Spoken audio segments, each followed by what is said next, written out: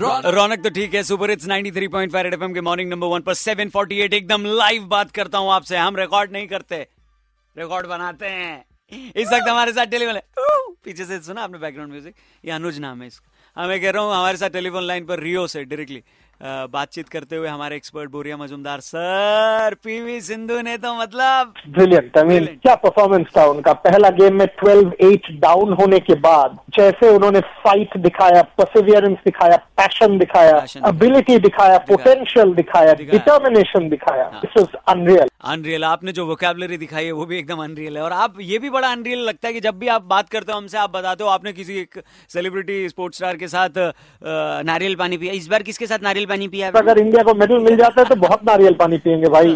सारे लिसनर्स के साथ, आपके साथ नारियल पानी रियो का बहुत डिस्कशन होगा, बट तब तक फिंगर्स क्रॉस रखिए फॉर इंडिया। बिल्कुल क्रॉस रखें, लेकिन नरसिंह यादव के लिए भी फिंगर्स क्रॉस और ये प्रेयर्स चल रही है यहाँ पे। नरसिंह का देखिए अभी बहुत डाइसी लग रहा है क्योंकि 18 तारीख सवेरे 9 बजे हियरिंग है। वाडा का अपील के बाद कुछ होना बहुत डिफिकल्ट है। डिफिकल्ट सा लग रहा है। वाडा और नाडा ये दो ऐसी चीजें हैं जिनके बीच में झोलझाल चल रहा है। पहले नाडा को प्रॉब्लम था, फिर नाडा ने अपनी क्लीन चिट दी, तो अब उस क्लीन चिट पे वाडा को प्रॉब्लम है। तो ये नाडा वाडा क्या है, ये नाडा वाडा। और नरसिंह को केस पसंद है, तो इस पे कुछ म्यूजिकल हम आपको जरूर सुनाएंगे और आगे हम इनसे जरूर बतियाएंगे। नाम है इनका बोरिया मजुमदार। सीधा रियो फोन लगाया हमने, आईएसडी कॉल हमारे यहाँ पे लग जाती है। 93.5 एफएम चिपक के 4 गाने, उसके बाद आते हैं, बजाते रहो।